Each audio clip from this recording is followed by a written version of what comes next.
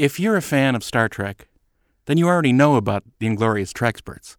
But maybe you don't know about the 4:30 movie, where at least two of us are on it, and we also have Ashley Miller and Steve Melching, and we talk about movies that you'll probably like if you watch them. So give it a chance. Need to make a call? Look for a police call box. That's where you'll find Two on Who, the new Doctor Who podcast from Electric Surge. Two on Who is available wherever you listen to podcasts. You must learn to listen to the rebel and the rogue, or you will not be allowed to come with me to Alderaan.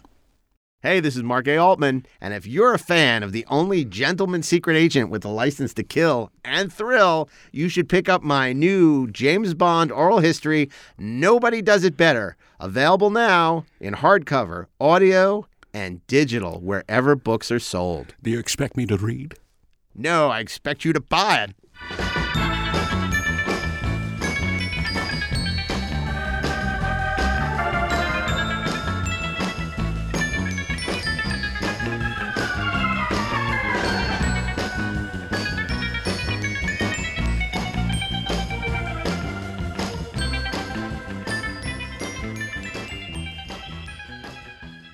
Hey, this is Mark A. Altman. And this is Darren Doctorman, and we are the Inglorious Inglorious Treksperts. And yes, it's another great show. I know I'm prone to hyperbole, but this is truly a fantastic... Why is this a fantastic show?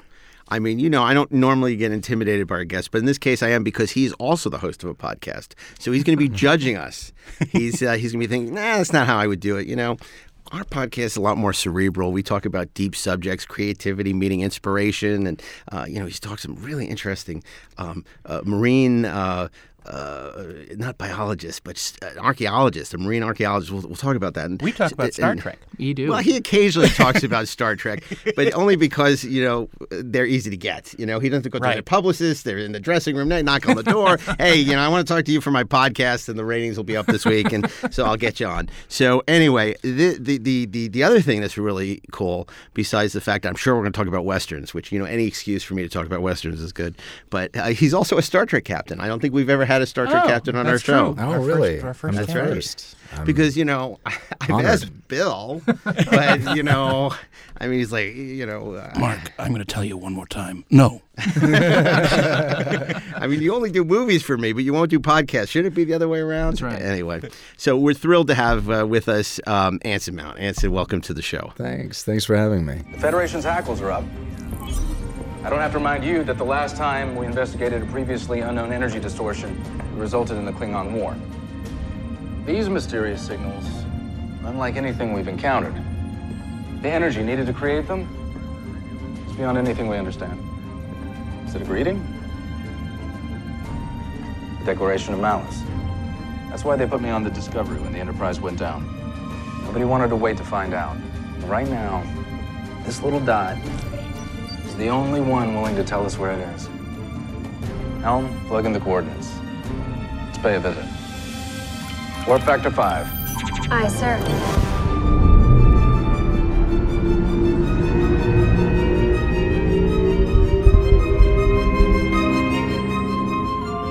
With your permission, Commander Saru.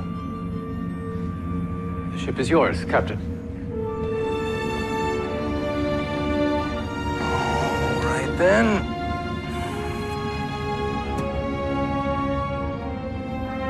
Hit it.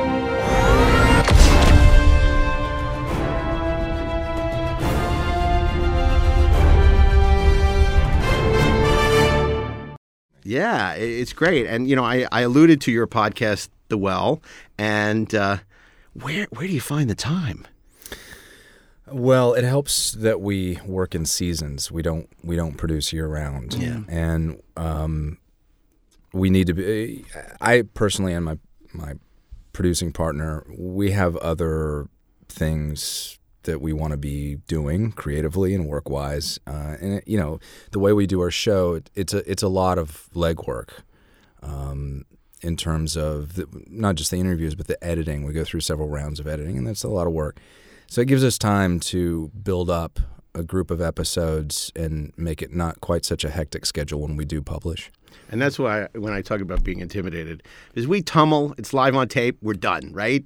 Goes to Bill does all the heavy lifting, makes it sound good, and that's the show, right? We're just making it up as we go along. He does the interviews, they have composers doing all this music, and there's these sort of deep explorations of subjects between him and his co-host, and there's clearly a lot of work that goes into it, unlike our podcast. Well, no, Darren makes amazing T-shirts.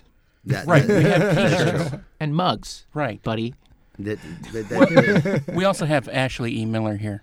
Oh, my God. We do. Yes, we do. I completely neglect because you don't have a podcast. You're only a special guest. We're very lucky to have a writer-producer. He wrote such movies as Thor, X-Men First Class. He's been a writer-producer on such series as Terminator, The Sarah Connor Chronicles, Lore, Black Sails, Fringe, the new show which cannot be mentioned. But we can say it's for a streaming company that rhymes with Retflix. Yes. And so he's excited about that. That's Ashley Miller back on the show. Welcome, Ashley. The inglorious Cousin Oliver, I like to think of myself. No, trust I'm me. not the Cousin Oliver? No, you're no We Robbie haven't Rist. jumped that shark yet. Okay. You're no Robbie Rist. So, look, I want to talk about, going back, I'm always fascinated. We talked about this with Nick Meyer, his parents, and how they influenced, his career growing up with a psychotherapist. And you, if I understand correctly, your dad was an editor for Playboy and your mom was a professional golfer. Interesting combination. What was that like for you? Obviously, growing up in the arts in Tennessee, which is a certain cliche, I think, for those of us from, the coast that would say, oh, Tennessee, and such an interesting parentage. Can you tell, what was that like? Well, there's a lot to unpack there. First of all, tell us about your mother. There were no arts in the part of Tennessee I grew up in. We were in rural Tennessee. We had professional wrestling. That was what I like to call Southern opera. Okay. But there was really no outlet for the performing arts. My father would take me to see opera sometimes but not the Southern Nashville. opera. Not the Southern opera, the real opera. He was a classical music buff. And he was the sports writer for Playboy magazine when I was a kid. He was originally the religion editor long ago when they first started. And they were talking more about ethics and the what became the lead up to the sexual revolution. And my mother was a former professional golfer. You would think that had something to do with how they met. Right. But it didn't. My father was on a speaking engagement. He would still go to colleges and universities and talk about ethics. And he was on a speaking engagement in Kingsport, Tennessee, where my mother was at the time an assistant golf pro. And she was also working part-time in a liquor store as the retail manager. And my father went in looking for a bottle of Jack Daniels, took a wrong turn, and the rest is history. Well, he was a writer. Right, exactly. That is hysterical. That's a fuel. great, now you talk to people, how do you meet Tinder, right? It's like, how do they meet? That's a great story. Jack Daniels, right. Yeah, Jack Daniels brought us together. But it must have been so fascinating because people forget, at the time, Playboy was a very respected magazine. I wrote it for the articles, I read it for the articles. But very respected. They were breaking a lot of stories. They were getting interviews with top-tier people that They were wouldn't very talk to involved anybody in the else. civil rights movement at the time. Absolutely. I grew up with pictures of Dr. King on the wall, Jesse Jackson. I was just telling somebody earlier today about Jesse Jackson would come to visit when I was a kid, and ran into him recently, and just still a really lovely guy. But yeah, sort of that childhood of sort of growing into the realization that your father has done these things, some very interesting things, and but still having that rural childhood was very important to me as well. And did your mother, but she had retired from golfing, but I assume she still golf for fun, or is it? She stopped playing professionally for 10 years when she had me, and then she went back and became a professional again. Oh, wow. Played the tour for a while, but mostly taught. Yeah. And was it something that you did? Did you end up becoming a golfer? Oh, God, I'm terrible. I don't have the patience Right. for it. And I just don't have that mindset where I'm like, you know what? I think I'm going to take 4 hours out of my day tomorrow and go hit a ball with a stick and walk after it. Right. It's just not. in my makeup. It's a different era. And I mean, I've read or heard, like a lot of golf courses are going out of business for that very reason. But in today's culture, people can't, they used to do business on the golf course. Now everybody does business by text and by email. And the value of these big parcels of land for real estate are so high that they're selling off a lot of these golf courses because they just want to build housing and business parks and things like that. It'll be interesting because I know Star Trek once postulated that baseball was dead in the future. So I wonder if where golf is. Well, how else would we trap Auric Goldfinger at his own game? That's right. Yeah, exactly. I mean, I always like to ask about things that are of personal interest. Like when Aaron Gray was on, we talked about Battle of the Network Stars. Right. So I got to ask him, and I got to ask him, this is of personal interest. Shaker Heights, I was obsessed with Project Greenlight. I don't know why. I mean, I don't know why I was so into it. But what is that like when, and maybe for you it really was just about the film and you didn't feel all this marketing nonsense going on around you. But what is it like to be on a film where you're sort of like in the Goldfish Bowl, where it's all about just, it's almost like a widget to sell this HBO show, which is really about the making of the movie, and you're trying to make like a great movie, but this whole thing is going on around you. Do you remember anything about that experience? Or I remember needing a job. Right. And I got it at the time, and I get why you like it. It's because an independent film production is sort of an exercise in Murphy's Law. It is a slow-moving train wreck. And that makes for great TV matter. But they were I got to say, the crew shooting the documentary part of it was very respectful right from the top. They told us the rule is, if you ever want us to get out of your line of vision or away from you, you have control. It's you're in charge. I think I only did that once.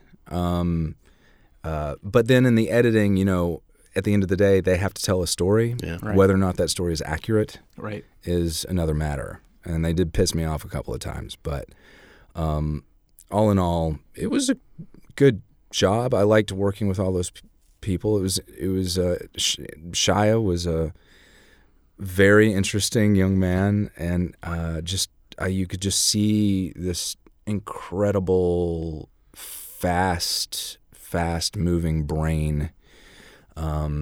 Didn't surprise me at all that he continued to work and develop. He was always very talented and interesting guy. Well, you tell a story, and I don't know if it's apocryphal or not, so you tell me, but that when you were up for the Britney Spears movie, Let's Crossroads... not tell that story. I've heard that story too many times. Okay. Fair enough. Well, fair enough. Everybody in the world has asked me that. Tell that story. I'm sick of it. Well, we don't do that on this podcast, No, we so let's don't. move on to something more interesting.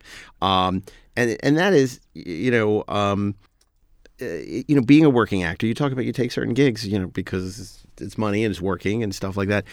Early in your career, before you're the star of a TV show, you're a guest, and that's always hard. Do you think that sort of shaped when you did become number one on the call sheet?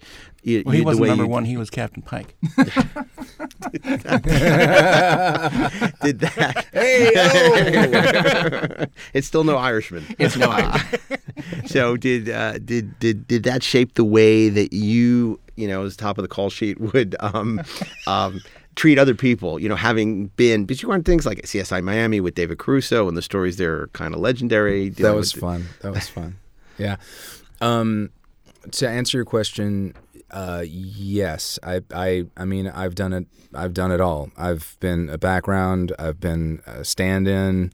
I've been the lowest of the low, and I've been right at the top. And you learn how we can attach sort of social structures to these things in ways that don't matter, and then you can learn things that help the group be better. For instance, just learning how much of a difference it makes in your crew when you say good morning to everyone compared to when you don't. It makes a big difference. When you are working all night in very difficult circumstances, sometimes outside, and the background artists are busting their butts, it helps to acknowledge that. Right. And everybody likes to be appreciated. Everybody needs to be appreciated. Yeah, but then at the same time, having to learn how to balance that, pay attention to that, and yet balance that you in a have way job that to do. allows Right. you to be able to knuckle down and do what you have to do. Right. Because being, as you said, number one on the call sheet or the lead, whatever you call it, it is a producer's position if you're going to take it seriously.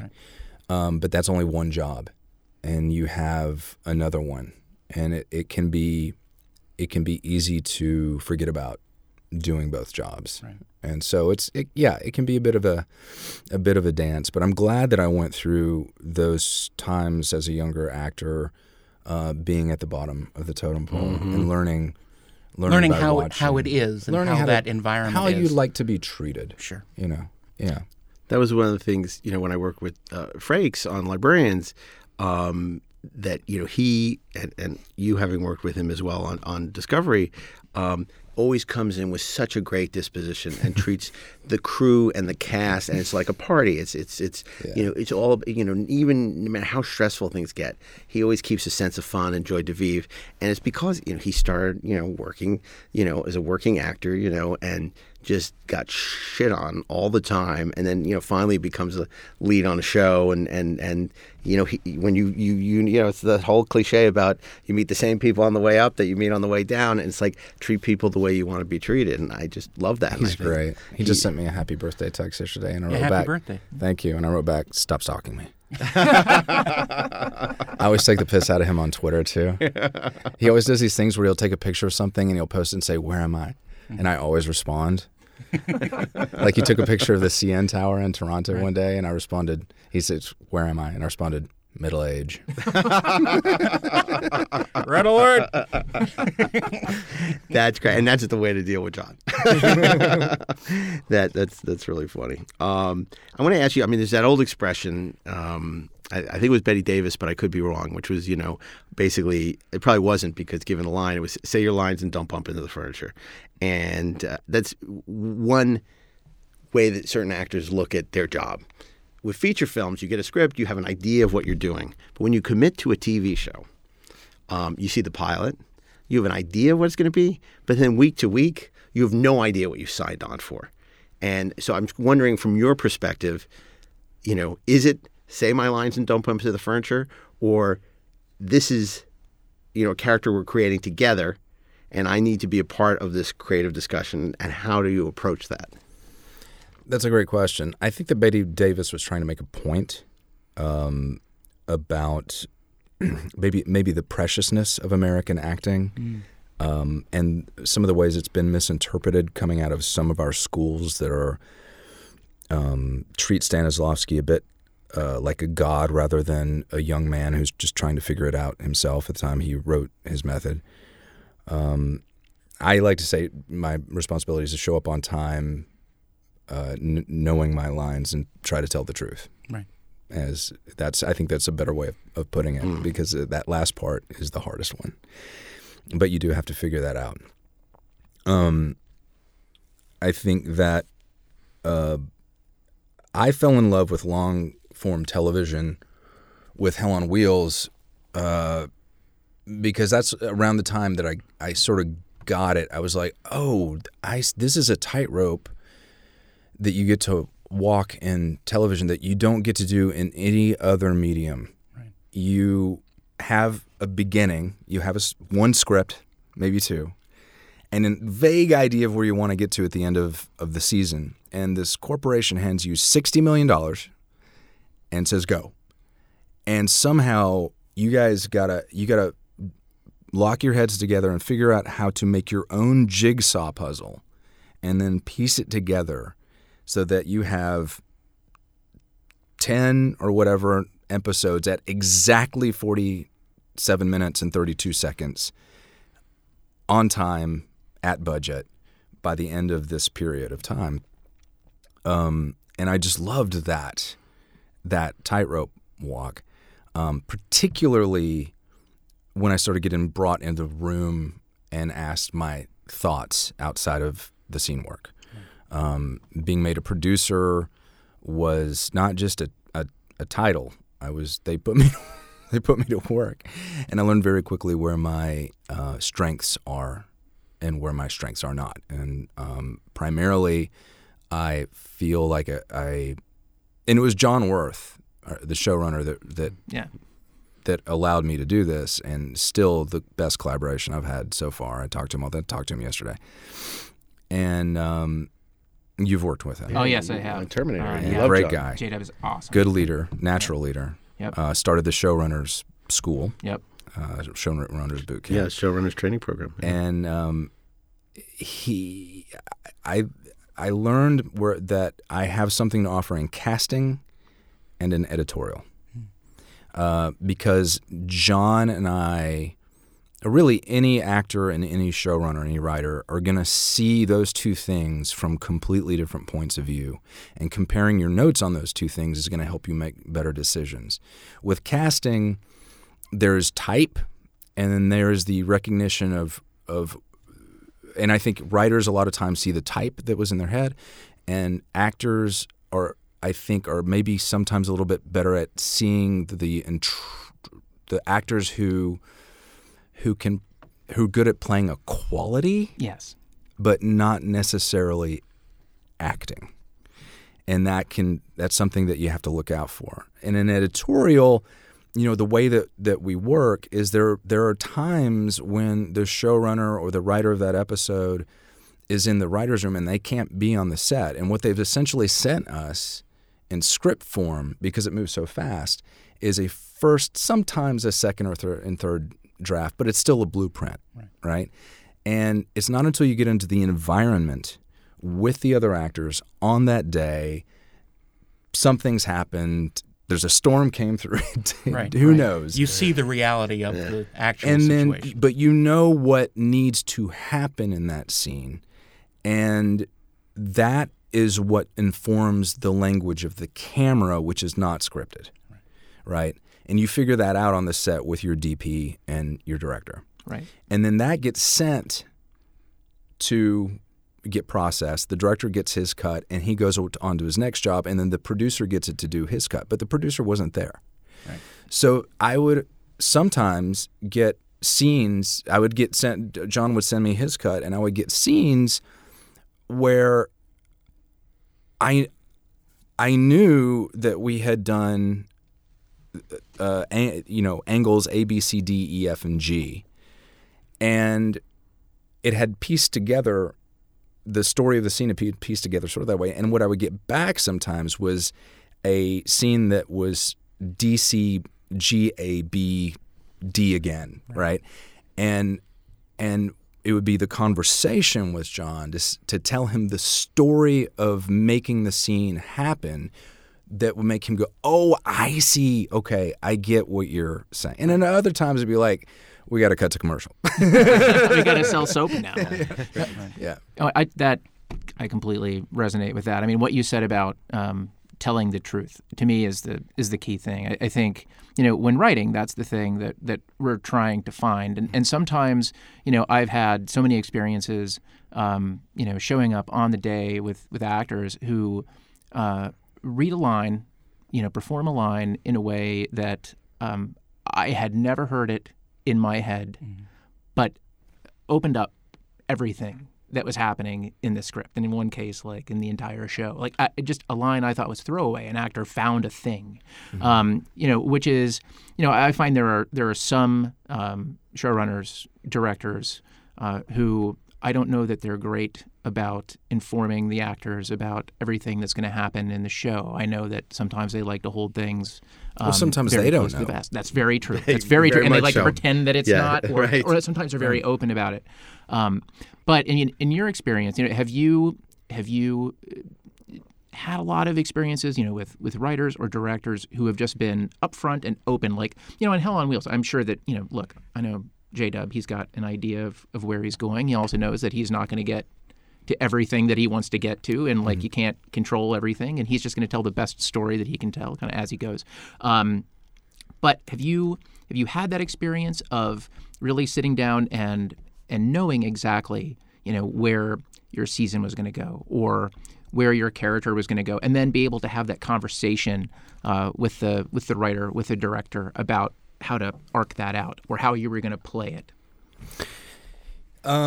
Yeah, I mean, more often than not, no, simply because they don't know either. And there are a lot of, as you said, there are a lot of possibilities. Hell on Wheels was a little bit different because we were doing a historical Western that we knew how it would end. It was just a matter of how to pace ourselves getting there and what we wanted, what Cullen's emotional journey would be in parallel to that. There was a lot of conversation there. And yeah, you usually just have, I think, a rather vague idea, and then things happen. And I was really surprised how open the spirit and the creativity and the information was on Star Trek, which is one of these shows that has to have a certain amount of security, for obvious reasons. Yeah. I've been on other shows that way overvalue their secrecy and their, it's at times sometimes they're working for a fake CIA. Right. Well, sometimes all of that is to give the producers a bigger sense of their worth. I think so. Yeah. Not always. Not always. Fear of There just are being judged. Yeah, you do want to keep track of the physical scripts, and you want to have them watermarked, and you want to know who's on your email chain and all of that. But there are times when it's I've been on. I did a show one time. I won't say what. That it was so locked down that halfway through the season, I lost access to. They wouldn't put out physical scripts. Right. And I lost access to the digital realm where the script changes would live. Right. Never got it back. Yeah, and you can't do your job. And yet, we had free use of phones on the set, and a security team that would just let anybody who drive onto the lot. That's so absurd. That kind of stuff that you run into. You're just like, well, when it inhibits the ability of the actual crew that is doing the job to actually do the job, that's a problem. Yeah. That's a major problem. Well, I want to ask you, before we get to Star Trek, and I want to ask you about the Searchers too, which is a whole other thing. But when you're doing something like the Inhumans, obviously, you guys are killing yourselves. You're working hard. Mm-hmm. You're working in a vacuum. When any show before it comes on, and a lot of times you sort of think, we're doing great work and we're really trying to make this special. And then, with something like you get, critically kind of terrible pushback, right? Just not a pleasant experience. What is that like? I mean, is it something where you're like, this is fair, or is this just completely unfair? And how does that then affect the work going forward, or does it not? Well, usually the work is already over by the time you're done with the season. That's right. So you don't have to worry too much. It's not like being in a play and the reviews come out on opening night and you have to just sort of like steer clear of it. Yeah, I think a lot of times I'm in agreement with criticism. In terms of shouldering it, it's I don't know. I'm pretty good about like moving on to the next thing, or that's done and not letting it. I don't feel it personally too much. Right. What is interesting and what has changed in the course of my career is when I first started. And you'd go to the Critics Association, which is, we should explain to listeners, is this... What TCA is, yeah. Yeah, it's a twice-a-year event where networks will have panels on all of their shows. And there's literally a room full of television critics that are there with laptops in front of them. For weeks. Working. And they're doing this for weeks. And they're not there to be entertained. It's a tough room. But, very jaded, but what cynical started as a room full of journalists doing a job for publications has turned into a mixed bag where you have those people, but now you also have, what is accepted as quote unquote journalist has become such a thin line between what's the traditional expectation of that and now more or less bloggers with a lot of followers. Right. And so now what you have is you have people who are there to make a story happen in the room. And then what you have is as soon as the day is over, within seconds, you have these people trolling and tweeting and trying to blow up a story in social media. It's become a really interesting little almost social media landmine, and I'm not sure how much longer showrunners and networks are going to put up with how it's being handled. You're totally preaching to the choir, because when I was an entertainment journalist starting out, I was a member of TCA many years ago, and it was mostly people from local papers who they wouldn't have access to the bigger stars and the showrunners, and for their column, their daily column or whatever. And most of the time, they were fairly erudite and understood the medium, and it wasn't very confrontational. They weren't looking for like that gotcha moment. Right. It was just to have access, because the guy from the Toledo Gazette, could have access that he wouldn't get otherwise, because he basically was the LA Times and the New York Times and the bigger outlets that would have access to the talent. So now it's all these people, from their parents' basement, who have these huge websites, who are exactly looking to make news and turn a quote into an article that's going to get clicks. It's clickbait stuff, and that whole organization, it's completely changed. We're starting to see networks skipping the TCA just now, and that's a shame. I personally feel that critics serve a very important function in the arts. It's just that I don't know. There's not as much an appreciation for real criticism anymore. And I've had good criticism. I've had bad criticism. Yeah. I think it's all fair game. But I don't think that I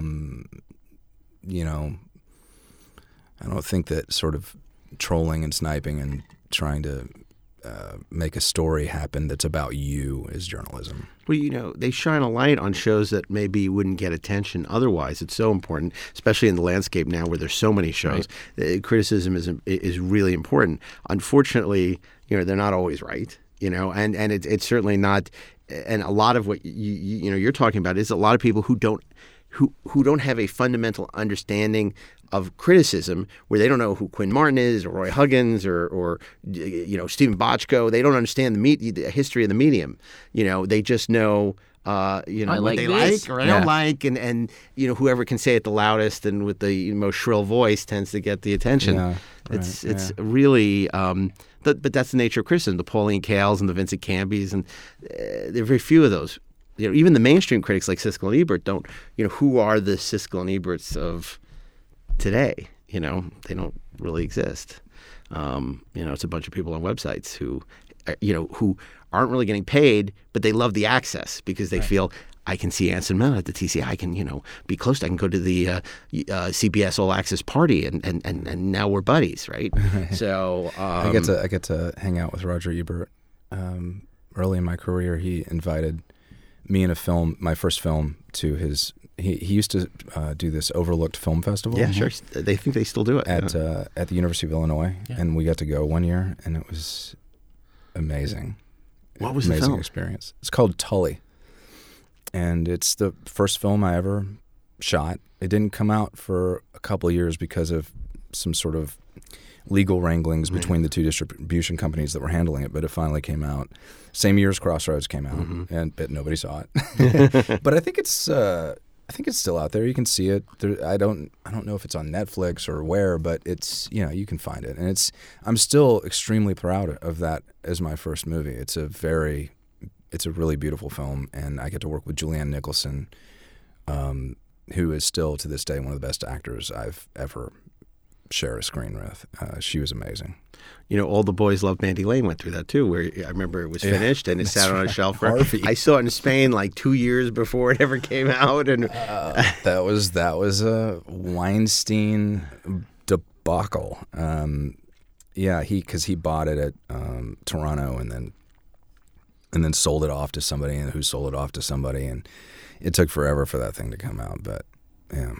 Yeah. Well, I want to ask you because it's funny, if they're going to remake The Searchers today, he would not be the Jeff Hunter role. He would be the John Wayne role, right? But it would be ironic if he were the Jeff Hunter role. No, but that was such a thankless role, that Jeff Hunter role. It's not. It's like he's much better than that. So I want to ask you. Let's talk about Discovery, and this may be some ground that was tread before. But was this an offer situation, or did you have to audition for it? What was in the case of playing Captain Pike? Oh, okay. How did this happen? All right, so I'd been talking to them actually about Captain Lorca before the first season, and they very wisely hired Jason Isaacs. And then, so when they were getting geared up for season 2, they called back and said, "Hey, there's this other captain called Captain Parker that you might be right for." I see. It's just secretly thought to myself, it's a very boring name of a captain. And there's like, would you mind putting yourself on tape for a couple of scenes? I was like, yeah, of course. So my wife recorded me and did the off-camera lines. Camera in one hand, sheets in the other. She played Mr. Sloth. And Number 2. and then the next day they called and said, okay, let's do it. And it's actually Captain Pike. And I was so glad they didn't cast me as Lorca. Or Captain Parker. Because I knew exactly what it meant. I was like, wow, that's such a cool idea. And I can't believe I get to play a Starfleet captain, man. That was my make-believe game when I was like 8 years old. It's incredible. I mean, it's great because, you talk to a lot of people where it's like, I didn't really watch Star Trek. I've heard of it. Obviously, it's in the popular culture. I realize what a zeitgeist show it is. But, for someone who actually grew up on the show and loves Star Trek, there's something extra special, I would think, about, besides paying the mortgage, being in Star Trek, being in, It's so bizarre to me. It's so surreal to me. It's nothing that I even had on my bucket list as an actor, because it just never occurred to me that it would ever happen. It was so out of left field that, it's to this day, it's surreal. Yeah. And I'll say, like politics, Star Trek fans are a wily bunch, in terms very of, wily. And nobody agrees on anything. And it can be very vitriolic on one hand or beyond passionate on another. It seems if there's one thing that unites, I wouldn't say the haters and the lovers, is your performance as Captain Pike. Thank and I'm you. not saying it because you're right. I think that's clearly a fact that, whether people love the show or aren't fans of the show, they love you and your character. What is it about this character of Captain Pike, who is a bit of a sad sack in the original Cage? Very brooding. Maybe brooding is the right. Yet Bruce Greenwood plays him in the JJ film, one of the more beloved characters. You come along and just, blow the doors off of this, and people clamoring for a Captain Pike TV show and more of you and how the show really found itself the second season. What is it about that character? Well, I like to say that Jeffrey Hunter and I were playing different Pikes. He was playing the first act Pike, which was a much younger, more self-possessed guy who's trying to figure out what it's all about, what his place is in the world. And I get to play the product of that search. I play the second act Pike, who is more firmly established in his decision to be in Starfleet. It's settled. This is where I function best. And, I get to play that bridge to the third act Pike, which was I never thought when I started that there would be any way to do that until we came to episode 12, and it just blew me away. It was I thought it actually, in a lot of ways, that season helped to flesh out a character that was, now when I think back to how valued he is as a character, how worshipped he is as a Star Trek character. It's amazing how little we knew Right. Right. Sure. about Pike. Well, what we knew about him Yeah. was from the original series and Spock's devotion to him. Yeah. Because we'd already known Spock and we knew what he valued and that he valued quality. Mm-hmm. And for him to sacrifice so much in the menagerie told us that Pike was a valued person and that he was worthy of our admiration. That's a great point. That's a great point. Now, how great is Ethan Peck? Yeah, he's know, really good. He's Like really what good. And I have to say, compared to the shoes he had to fill, mine were not big. There was much less to go on for me, and he had to live up to a tremendous history. absolutely. To that character, and I think he just knocked it out of the park. Well, I thought it was interesting just kind of watching your performance on that show in the context of all the other characters, even putting Jeffrey Hunter aside, right? That your Captain Pike brought a couple of things to the show. Number one, there was an optimism that did not exist on the show before, and that I think that Pike embodied, that I thought was very interesting, even though obviously there were depths to that character. And I think also this very steadfast code, right? In a show where a lot of the characters are stumbling around looking for one. Your Pike always felt very uncompromising to me in a very good way, yet tough. And it was interesting. It was like when you kind of take a dime and you put it on black velvet as a contrast enhancer. It was just Captain Pike, as he was portrayed in Discovery, kind of became kind of a contrast enhancer for some of the other characters, and I thought helped me to see them differently. What did you find when you really started working with them? You really started getting into the scenes, like with these characters, who had spent 16 previous episodes getting themselves established, kind of putting themselves into a universe that at times was literally dark. And you're this guy. Like what was that process like of kind of finding your relationship with them as characters and how they dealt with you? The writing was pretty good. It was pretty clear at all times what the intention was from the writer's room with the character. Sonequa Martin Green helped me a lot as well. At a couple of points warned me that I was getting pulled into the dark direction. He was becoming a little bit too deliberate, and that Pike has to play against that in order to fulfill the role that he's there for. And she was absolutely right. It was a big change from going from Cullen Bohannon to Captain Pike, and yet Star Trek and is Black Bolt. Very, very big change. I mean, yet Star Trek is Wagon Train to the Stars. Gene Roddenberry originally called it Wagon Train, and here it is. The DNA of Star Trek isn't a Western. And and the thing is that your character. One thing I think people were hungry for in Star Trek is that optimism, particularly in the times that we live, which are so cynical and dark, and for obvious reasons.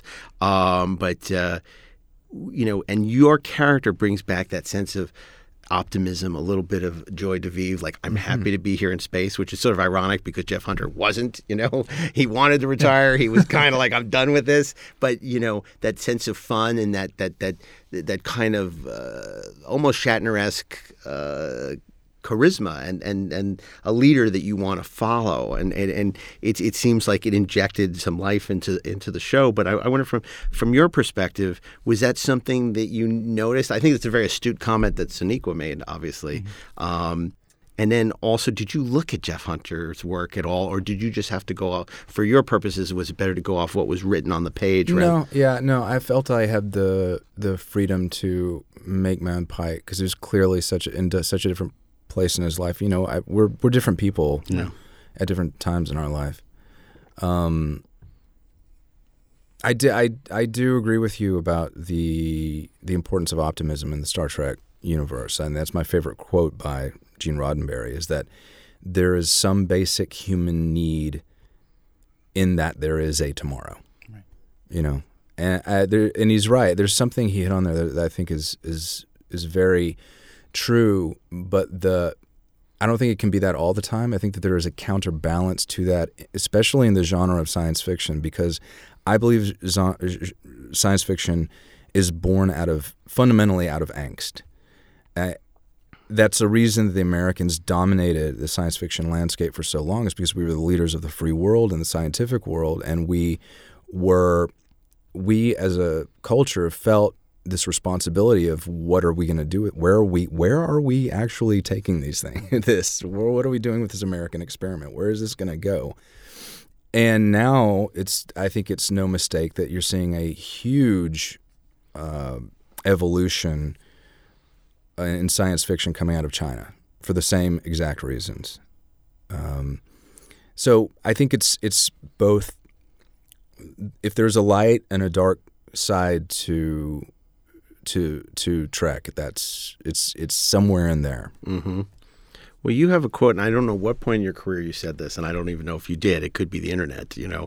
I think about Abraham Lincoln said, never trust anything you read on the internet. Yeah, exactly. So I'm an enemy of exposition. I hope there's no need to overstate. Now, Star Trek, of course, is famous for its exposition, particularly the later shows with a lot of technobabble and attempting to explain. How much did you find,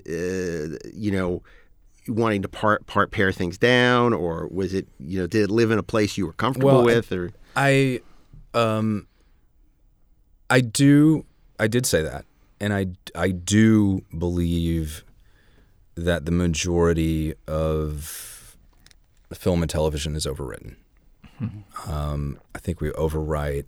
I think David Mamet wrote a very famous memo to his writers on the unit that got out about providing information and how that's the death of great TV. Information, yes. Yeah. They're not scenes, they're information. Right. you're talking about information? Yeah, I'm fucking talking about information. You're talking about information. Information.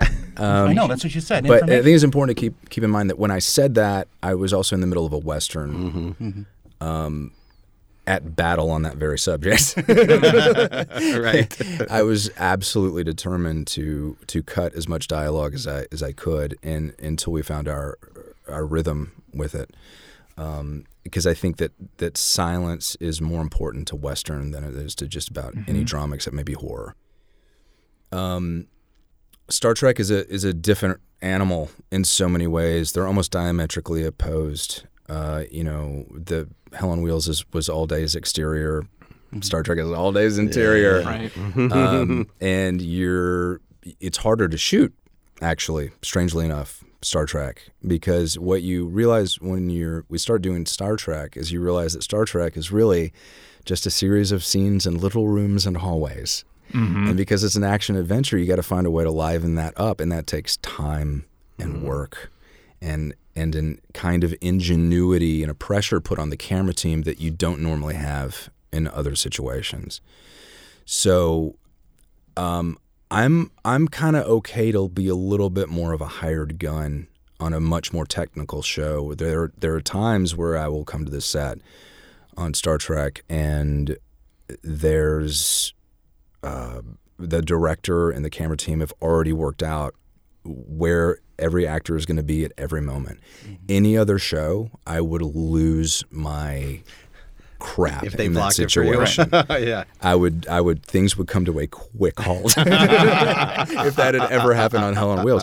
But in Star Trek, it's just like you gotta understand where you fit in the cog of this particular machine, and so I don't know if that answers your No, it question, does. but- It does. And I would ask you kind of, what are some of your touchstones personally in terms of movies and television, maybe the things you grew up on or influences on you, shows that resonate? Obviously, I assume you're a fan of Westerns. What are some of your favorites? Well, where I grew up, we had the local ABC, NBC, CBS affiliates. We had PBS, and we had the local UHF channel, public access. And on Sunday afternoons, after church or hunting, whichever one you're doing, you would have, on the UHF channel, you'd always have a double header of two Westerns, or two martial arts films, which are essentially thematically the same thing. Right. And I would just watch those every single Sunday, and there were a lot of them were the ones that had been packaged and sold into syndication by MCA, and literally these networks would get, or these local affiliates would get sold a block of old westerns, and they wouldn't allow them to know what was in the package. Oh my God! In other words, Right. You got 22 films from the great Universal Library. And so I grew up playing Cowboys and Indians, and I grew up playing Star Trek. Right. Because my mother also introduced me to Star Trek. Who did you play in Star Trek? Kirk? We would Spock? we would trade out. Oh, okay. Who different, but we never had an Uhura because the girls would never play with us. Imagine that. And it's just sort of crazy that I've gotten to I'm still doing that. Right. On a much higher level, and I just turned in my I write articles every now and then for Cowboys and Indians magazine. I just turned in a draft of something on John Wayne that I'm really excited to see published. See, that's what I'm saying. Right. We make the searchers right, there. there. Right. Now, when you were first brought on to Discovery, it's sort of been semi-documented that there was, during the second season, there was a lot of sort of turnaround in the writer's room as the show progressed. How did that change your character at all, or did it? The writer's room was here in Los Angeles, and we're in Toronto, Right. and both teams are working so quickly and intensely when you're in production that. And people that work on television shows and in the Star Trek world and CBS All Access specifically, there is such a level of professionalism that I knew of no friction. Just in basis of where you thought the character was going to go at the beginning of the series. I didn't know anywhere the Oh, character okay. was going to go, except that You would just go was boldly. going to survive. Right. I didn't know really anything. I trusted that Alex Kurtzman would give me the information that I needed if I needed it, and the showrunners as well, and Heather. And no, there was really no bump in the road as far as from my perspective. Right. I have to ask, because you talk about you playing dress up, and it's funny. I remember on Librarians, Frakes was directing an episode, and the AD was talking about how she used to play World War, Army, with her friends growing up. But I said, well, it's not like anybody here played Star Trek when they were growing up, because that would be embarrassing to admit in front of you, John. And so I want to ask you, knowing that you had this experience, when you walk under the bridge in the penultimate episode of Discovery Season 2 in the yellow tunic, and there's Spock standing there, and there's Rebecca playing number one, and you're on the bridge of the Enterprise. For a second, the actor in you must vanish. The little kid is there for a minute, I would think. Was that the case at all for you? Yeah. You I have to sort of paint the picture for you, because in most film sets, one or two or three walls or the ceiling are missing because you have to. They have to be sets that you can break down so you can fit in cameras and lights and Sure. all of that. And if you ever feel like completely surrounded by a mise en scène, it's usually something that's on location outside. Like the first time I was shooting Tully, the first time I was acting in a cornfield, and I realized, wow, you can't build this on a stage. Right. Well, that almost never happens in a studio, but on the bridge scenes, those sets are so 360. Pretty much everything but the view screen is functional set. Right. So you're surrounded by it. And it's so brightly lit, and we're all in our uniform. that I remember walking up to Ethan and going, "Do you kind of feel like you're in the screen right now? Do you feel like you're in Star Trek?" And he's like, "Yeah, it's crazy." It's like, it's funny 'cause you everywhere were in Star looked, Trek. It was like, I'm in the TV show. Like I'm not in the. I'm not on the in show. the. I'm not You're on in the the- show. I'm in the ship. Star Trek right now. It was really a weird experience. Yeah. Galaxy Quest moments. Yeah. So, a lot of people have talked about, they really fell in love with those characters and would love to see more of them, in a future spinoff or series, and you revisit the character for Short Treks, which I wonder, was that an interesting, being the short form versus the long form and having directed and written your own short films? I wonder, what was that like for you? I'm just going to lean down here and get some more of the branded beverage I can. We won't tell anybody. Your secret is safe with us. The show brought to you by Coca-Cola. By cocaine. No. If we were doing the show in the 50s, it would be. Right. By hot cocoa. Yeah.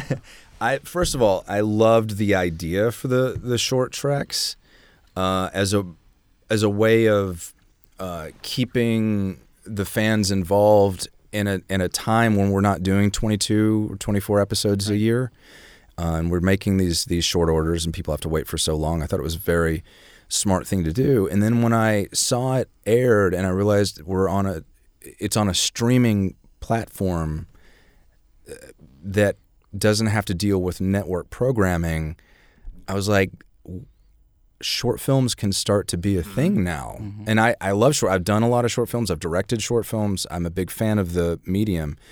That was very exciting to me, and I'd like to see more television dabble in smaller stories. Tomorrow we're going to read Anson Mount Stein's huge Quibi deal with Jeffrey Katz. It's interesting that you say that, because in the last week or two I was posting something, and I had just this moment where I realized, I'm doing this show on a streaming service that rhymes with Netflix, and on the show the episodes are ultimately about 25 minutes long. There are generally like A stories and B stories, that kind of thing. And as we were originally structuring them, I was structuring everything as though I were writing broadcast. And there are a lot of good reasons to do that. It gives you structural, pinnings to write to and make sure that you're kind of getting it where you need it to go.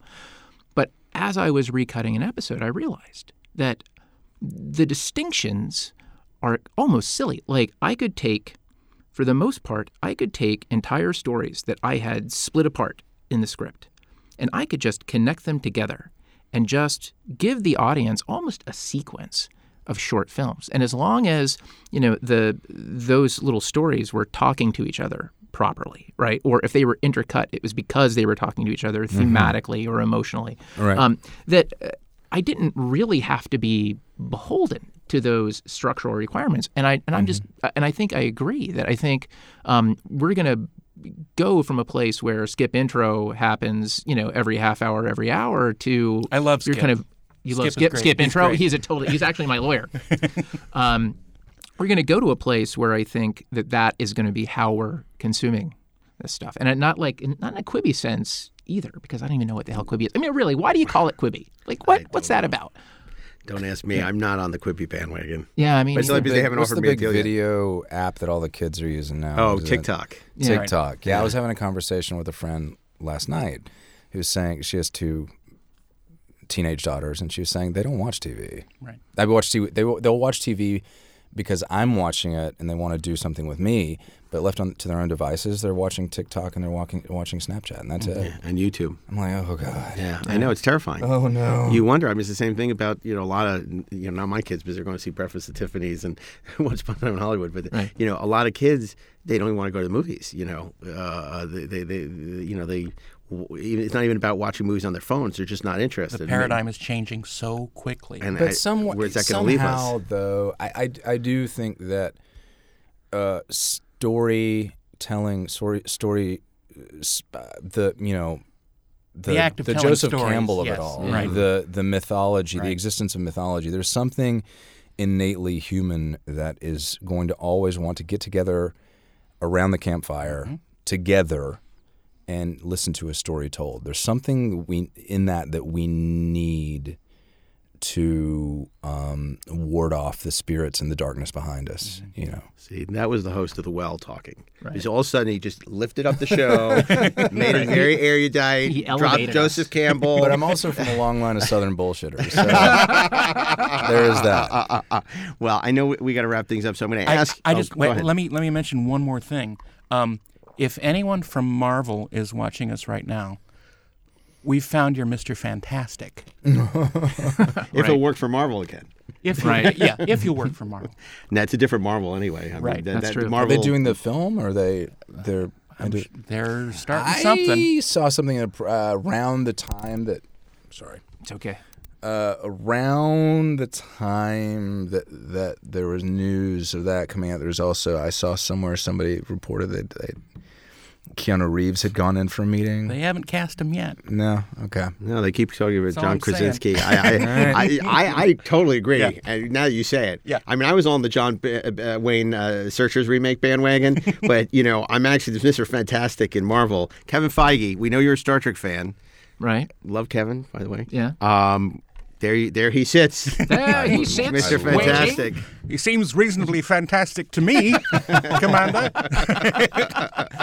That would be fun. That would be great. And when you ask, all the talk of, whether there would be future installments, a lot of times you read an actor and they say, if they bring it to me, I'll consider it, and most of the time it's like, you'll consider it. You know what I also keep getting? But in your case, you said a quote, and you said, there have to be creative conversations before I agree. And I believed you. Yeah. And because that's seems the kind of actor and the way you treat your career. It's not just about the paycheck; it is about the work. And I want to get paid. yeah, But there has to be an agreement of what the goal is, Right. But the other thing that people keep telling me that I should play, the live action version of Archer. that's great. I can see that Glass of too. whiskey and about 5 gummy bears. And you just- I'm not watching that on my iPhone. I'm paying to go see Yeah. that movie. And so, favorite movie, favorite TV show. Oh, that is such an Quickly. unfair question. know. Current or in history? In his history. I think the greatest movie ever made is the one that birthed the long form narrative, which is City Lights by Charlie Chaplin. Fantastic. Also a movie that he wrote, directed, composed, and edited. Yeah. He He was a major jerk. He's like a quintuple threat. What the? I know we always talk about Orson Welles, but it's like, how do you ignore Chaplin? I mean, unbelievable. Wells or Buster did. Keaton. Wells did. Yeah, that's My right. favorite TV show of all time is probably Breaking Bad. Oh. Yeah. I just started watching the new season of Better Call Saul. Yeah. I loved the first 2 seasons, and then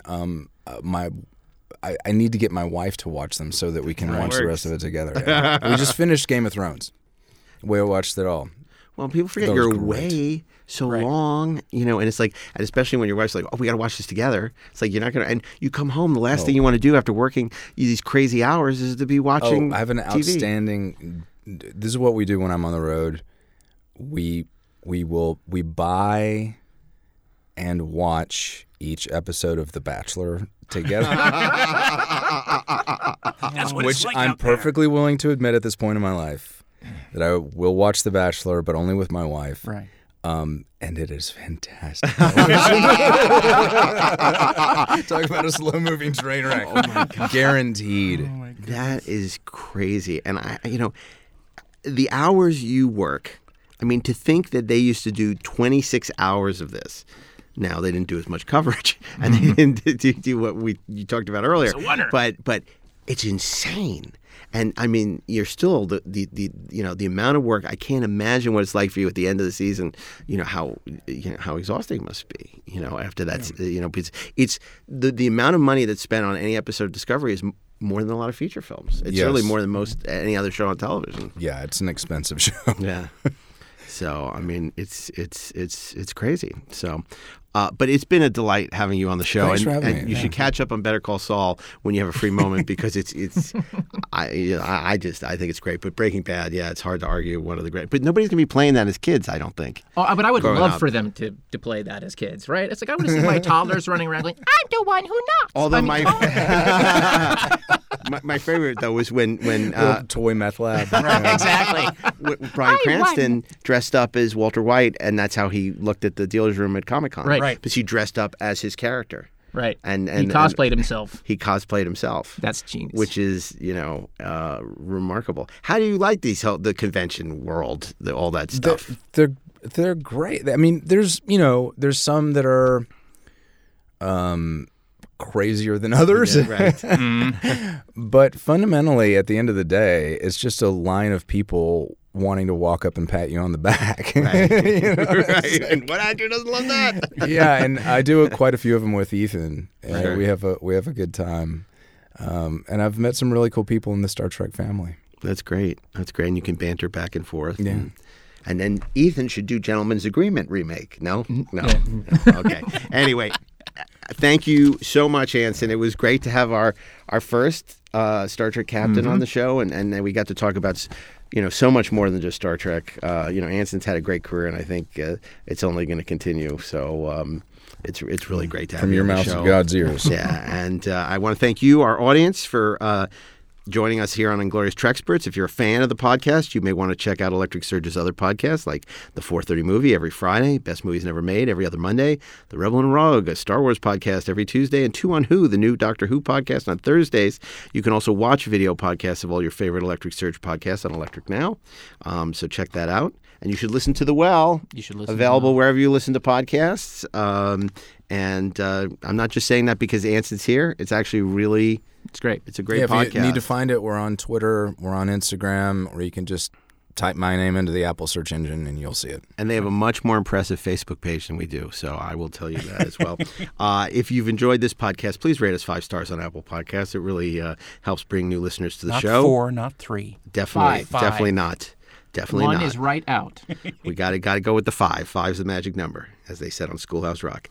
Finally, a very special thanks to Bill Ritter, who makes us sound so great every week, and everyone here at Electric Surge, including our producer, Natalie Muscali. Thank you, Natalie. And, of course, Dean Devlin, without whom the show would not be possible. You know who you shouldn't thank? Who should I not thank? Me. You shouldn't thank me, Mark. Ashley, thank you for being with us again this week. It was a pleasure and a delight, as always, having you on the show. I'd like Thank to you thank for my having me. co-host, Aaron Doctorman, always wonderful. Thanks, Mark. And insightful. And we'll see you next week. So keep on trekking ingloriously, of course. There you go. Engage. Oh, yeah, right. you forgot the ending.